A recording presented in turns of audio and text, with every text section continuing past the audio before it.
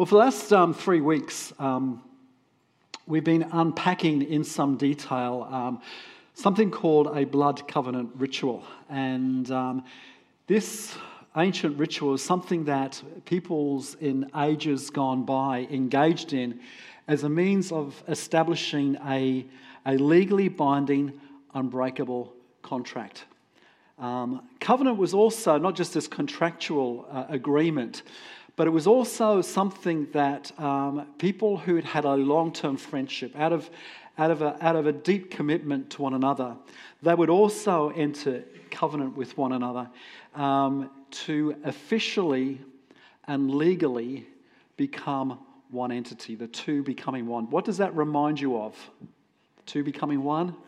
Marriage. And in that, what was known as a blood covenant ritual, where the two entities, two people became blood brothers, they shared from that moment on everything in common. What belonged to one belonged to the other. In fact, so rich and so deep was the covenant thinking. If you had a need, you wouldn't even have to come and ask me to take something that was mine, because it was understood it was already yours. And as we've highlighted over the last number of weeks, the incredible story of the Bible is this, that God initiated a blood covenant friendship with a man called Abraham. And God pledged himself to Abraham and sealed that pledge in blood. And in that ceremony, all that Abraham was and all that he possessed in that moment became God's, but also all that God has or had and all that God was and is in that moment became Abraham's, because that is how covenant operates. And we've had such really quite an overwhelming response. I know that God's kind of been tinkering with people's thinking as we've gone through these last 3 weeks. And I had planned to move on and talk about something else in regards to Abraham this week and next week. But because Lou and I sense that this thing of covenant the penny is starting to drop. And it's starting to lodge in people's thinking. We thought that it would be good, at least this week, to massage something in regards to covenant just a little bit further to help reinforce what it is that we have come into as heirs, joint heirs together with Abraham. And today we're going to examine how covenant practically works itself out in our day-to-day lives. What does it mean for us as people in covenant relationship with God? What does that look like? What does that mean? And how can I apply this principle of being a covenant partner with God? How does that sound? I can change my message if you want me to. You don't look all that enthusiastic. Silly question, but who here is familiar with the story of David and Goliath? I would imagine most of us, if not nearly all of us, would be familiar with the story of David and Goliath. We probably learnt it in Sunday school, how David, a young shepherd boy, fought and defeated a giant. And this well-known event, which is found in 1 Samuel 17, is actually a great example of the covenant in action. Just a bit of a background about this David and Goliath story. For 40 days, Goliath taunts the army of Israel. He comes out in the morning and on a night time, and he says something nasty like, "You Israelites are a bunch of wimps." And all the Israelites would get very fearful and scared. King Saul was the only one who actually had any armor. I think Jonathan, his son, had a bit of armor, but other than that, Israel was terrified by this giant. One day, David, a young shepherd boy, comes to the battlefield. He's bringing food to his older brothers who are part of the army. And he overhears Goliath. I can't tell the story without thinking of the VeggieTales thing. Who remembers those of us who've had kids, yeah. VeggieTales, fantastic. He overhears Goliath's threats. And David, who is not trained or equipped to be a soldier, says, I'll go out and I'll take this giant on. And you kind of go, what possessed David to think and act like that? It looks such an incredible, uneven match.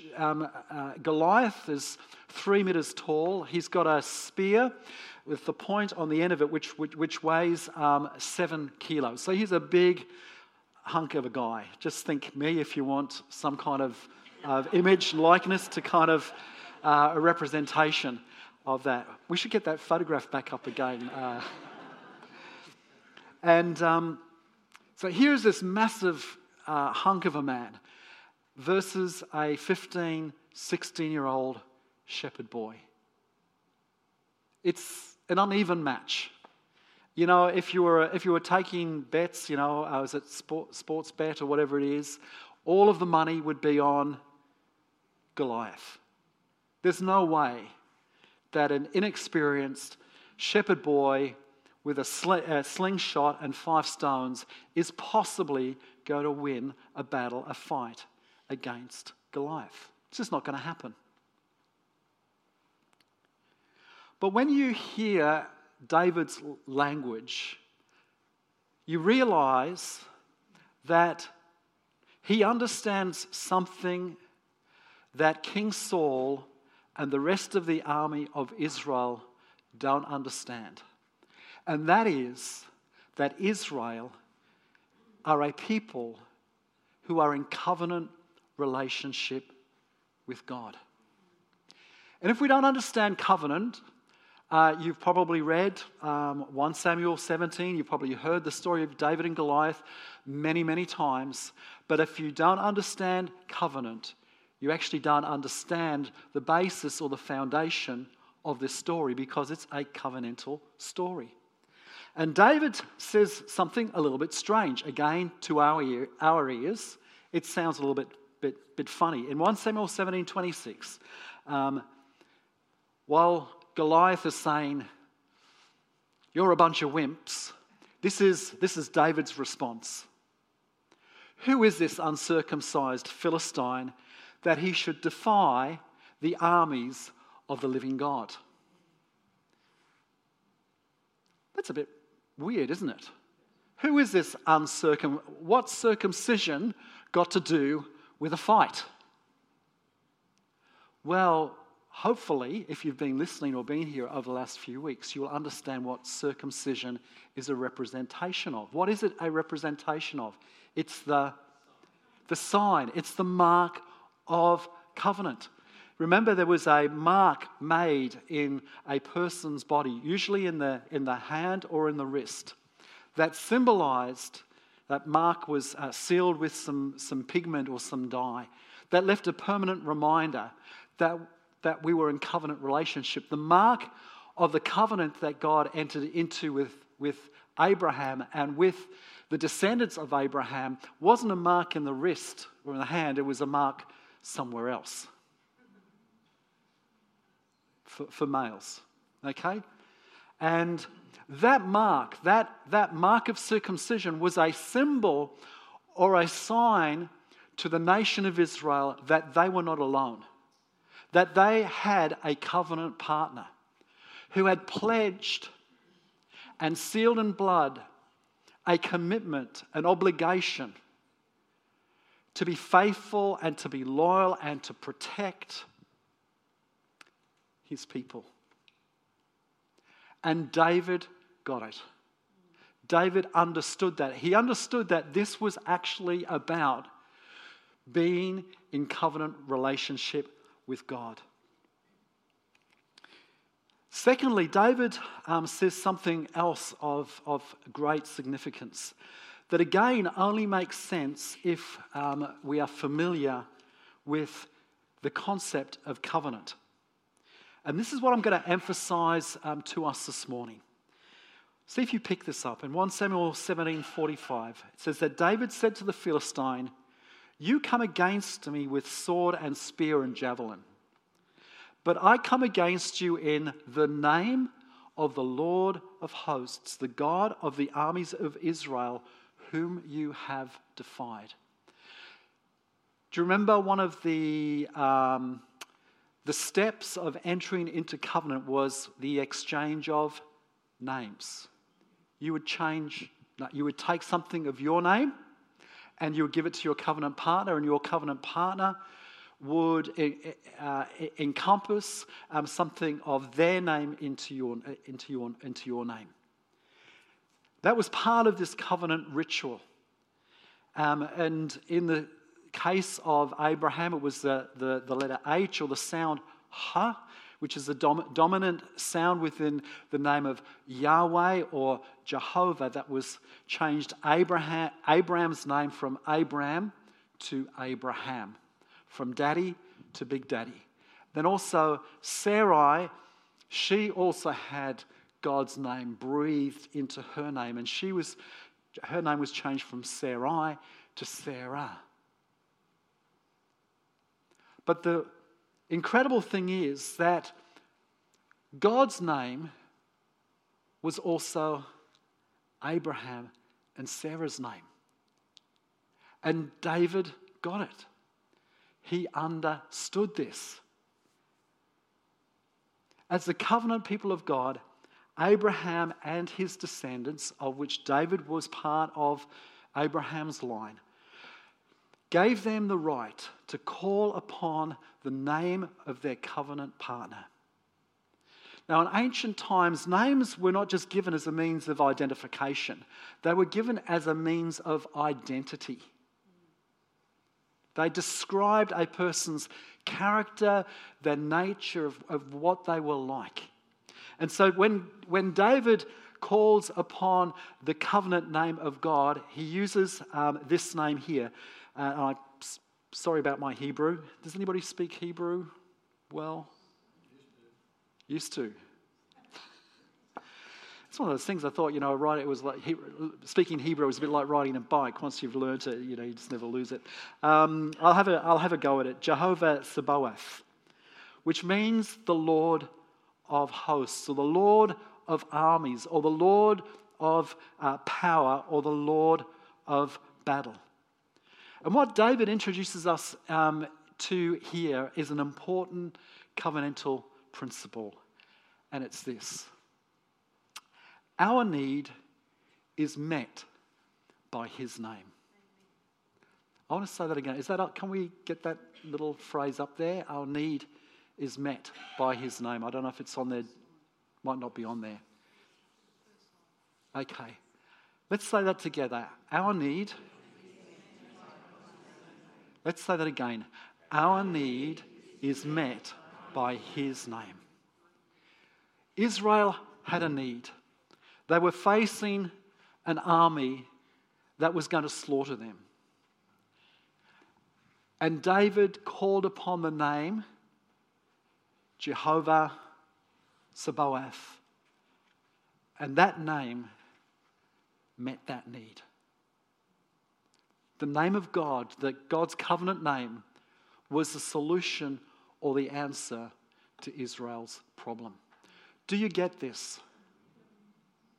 Okay, because where I'm leading to is saying this is how covenant actually practically works out in our day-to-day life.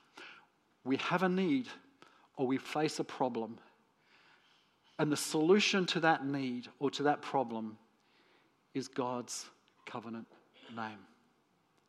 Our need is met by his name. We tend to refer to God as God. Not very creative, is it? What do we mean when we say God? Well, we just mean God. It's not particularly descriptive. But when God came to his covenant people, Israel, he defined himself through his names. And those names were a reflection of God's character, God's nature, God's capacity, God's ability, which corresponded to human needs or problems. And so God's names, covenant names, express who God pledges himself to be for Israel in their time of need. I hope you're getting this, because where's my Bible? This is my 21st gift from my parents, which I really treasure this. It's a bit got pages and all that. I don't treasure it that much, do I? I've made a mess of it. I've used it. So 30-something years ago, I wrote out the covenant names of God. And I've carried that with me to remind me of who my God, our God, is. Because you know what? I have needs and I have problems. And I've discovered something through this teaching on covenant, is that my need is met by his name. Amen. My need is met by God's covenant name. When I understood that as a relatively new Christian about 30-something years ago, it was an incredible help to the way that I prayed. I have a need. I have a problem. God, you have a corresponding name that is able to come and be brought to bear into that situation. I'm sorry, I can't help but get really excited by this, because it's so incredibly transformative when you get it, and not just get it, not just understand it, when you begin to apply this truth. So what I'm going to do now is very quickly go through the covenant names, some of the covenant names of God that we find throughout the Old Testament. I'm just going to briefly mention them, and then we're going to end up in a really exciting space. So number one, Jehovah Jireh. We find this name, it was actually given by Abraham to God. Isn't that exciting? We can actually, not only does God name himself, but Abraham had the audacity to name God. So if you have a need that isn't actually, can't find a covenant name, that's okay.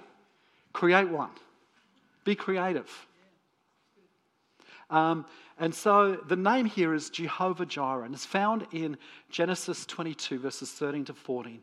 And it means the Lord who provides. And the context of this story is that Abraham, as we talked about this a few weeks ago, is called by God to sacrifice his son Isaac, the son of promise, on Mount Moriah.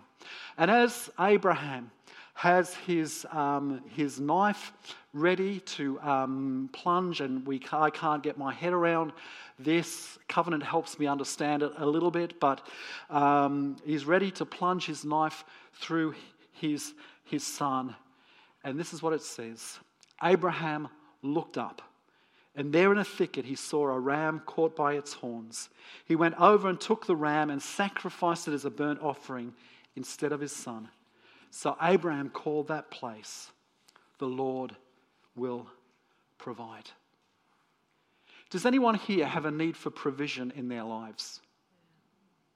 Whether it's material or spiritual, or does anybody have a need, or is it just me and Lou who are needy? We have a need of provision. Our need for provision is met by his name, Jehovah Jireh. Then there is Jehovah Rohi. Find this in Psalm 23, verse 1. We're familiar with this. The Lord is my shepherd. What do shepherds do? Shepherds lead and they feed.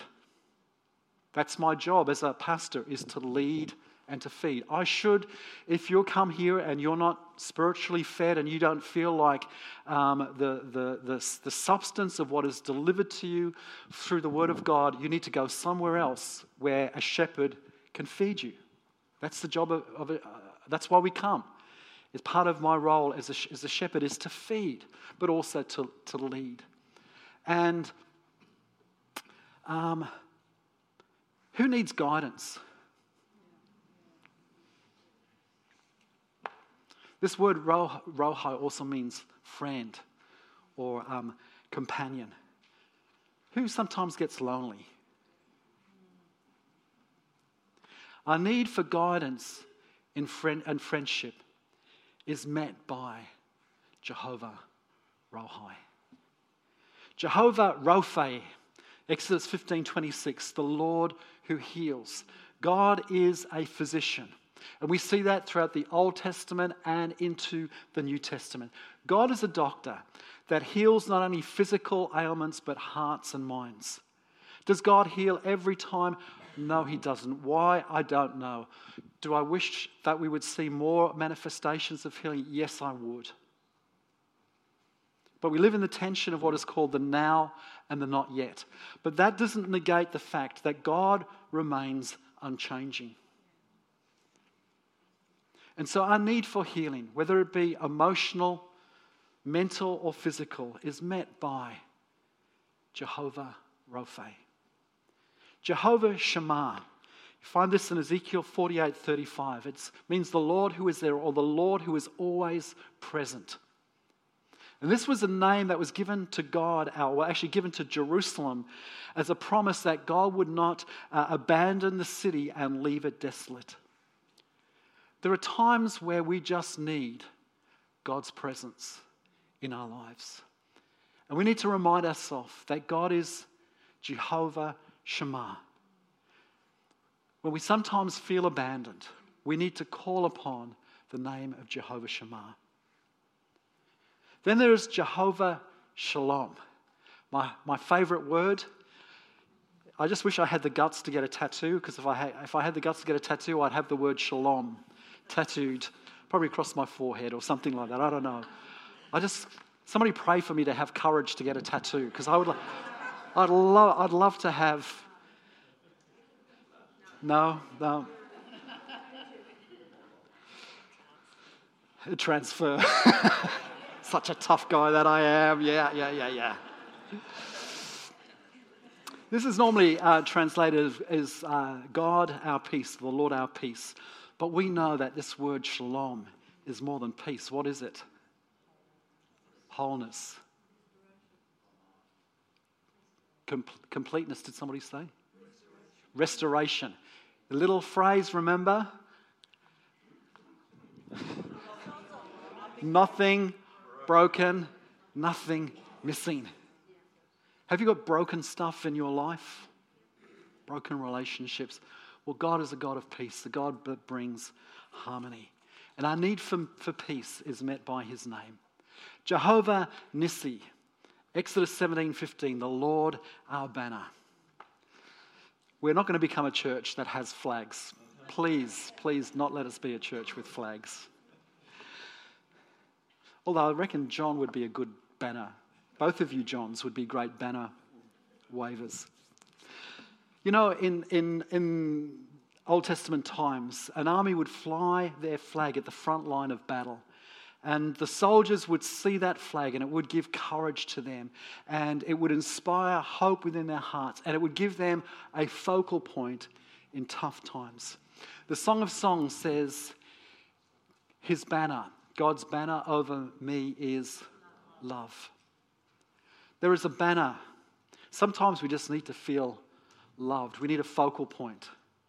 We need to be inspired with hope. And our need for love and hope in dark and troubling times is met by this name. And then there is this last one, Jehovah Sidkenu. Jeremiah 23:6, the Lord our righteousness. Now come on. You must know what righteousness is in Pidgin English by now. God. Very good. God, he say, me all right. We all fail. We all mess up. But there is a covenant name, Jehovah Sidkenu, that we go to and we proclaim and speak out over ourselves that says, God, he say, me all right. I have as much right to stand in the presence of God before the Father as Jesus does right now. I'll never be more righteous than I am at this moment in time. When God declares us righteous, he declares us righteous. And I still marvel at that. I know who I am. I know where I've come from. I know what I'm like. and yet I'm the righteousness of God in Christ Jesus. Our need for right standing with God is met by this name. Proverbs 18:2 says, "The name of the Lord is a fortified or a strong tower. The righteous run to it and are safe."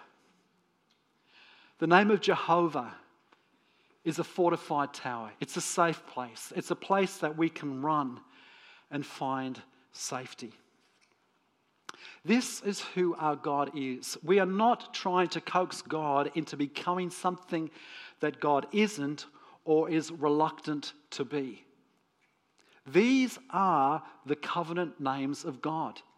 It is God who has pledged himself to be these attributes to his people. And then when we step into the New Testament, we are introduced to two new covenantal names. The first is absolutely beautiful. It's the name Abba, Father, Daddy. And in the Lord's Prayer, Jesus introduces us and encourages us to pray that when we talk and commune with God, he introduces us to God as a parental figure, a loving parent. That we can come before God Almighty, the God of heaven, and call him Abba. And secondly, the New Testament introduces us to the name of Jesus. And my belief is that Jesus' name encompasses all of those Old Testament names of God. I don't have to remember Jehovah Tsidkenu or Jehovah Jireh or Jehovah Rapha. I don't have to be an expert in Hebrew, thank goodness. I just have to know that Jesus' name is above every other name. In Philippians 2, verses 9 to 11, it says, "Therefore God exalted him to the highest place and gave him the name that is above every name, that at the name of Jesus every knee should bow in heaven and on earth and under the earth, and every tongue acknowledge that Jesus Christ is Lord, to the glory of God the Father." Now this is how covenant outworks itself on a day-to-day basis in our life. We call on the name of Jesus, who is our blood brother, who is our friend. And we ask him to be who we need him to be. Our need is met in and by and through the name of Jesus. Jesus is Jehovah Jireh. He is our provider. I think of the wedding feast at Canaan, and this young couple, newly married, and the wine runs out, and they have a need. And Jesus becomes their source of provision and turns the water into wine. Obviously not a Baptist, but he cared for this young couple. Jesus is Jehovah Rohi. He is our shepherd and our friend. He's the good shepherd. He's the friend of tax collectors and sinners. Listen, if you sit on the margins of life and you feel like a failure, I want to tell you, you are a candidate for friendship with God. In fact, the worse you are, it seems to me, the more that Jesus would want to spend time with you. Good news. Jesus is Jehovah Rapha, our healer. The Bible tells us in Acts that Jesus went around doing good and healing all those who were oppressed of the devil. Jesus is Jehovah Shammah, the God who is there, who will not abandon us. He said, "I will never leave you nor forsake you." And he is Jehovah Shalom. He is our Prince of Peace. He said in John 14:27, "Peace I leave with you, my peace I give you. I do not give you as the world gives. Do not let your hearts be troubled and do not be afraid." And Jesus is Jehovah Nissi. He is our banner. At the cross, as Jesus lifted up his arms. And he outstretched those arms. They were arms that were outstretched in love. In John 12:32, Jesus said, "And when I am lifted up from the earth, I will draw all people to myself." The cross, there Christ hanging, is God's banner over us, is love. For God so loved the world that he gave his one and only Son. God's banner over you is love. Jesus is lifted up with outstretched arms, and he is to be our focal point. When we go through troubled times and we need hope, look to Jesus. Jehovah Nissi, the Lord our banner. And he is Jehovah Sidkenu, God our righteousness. God made him who had no sin to be sin for us, so that in him we might become the righteousness of God.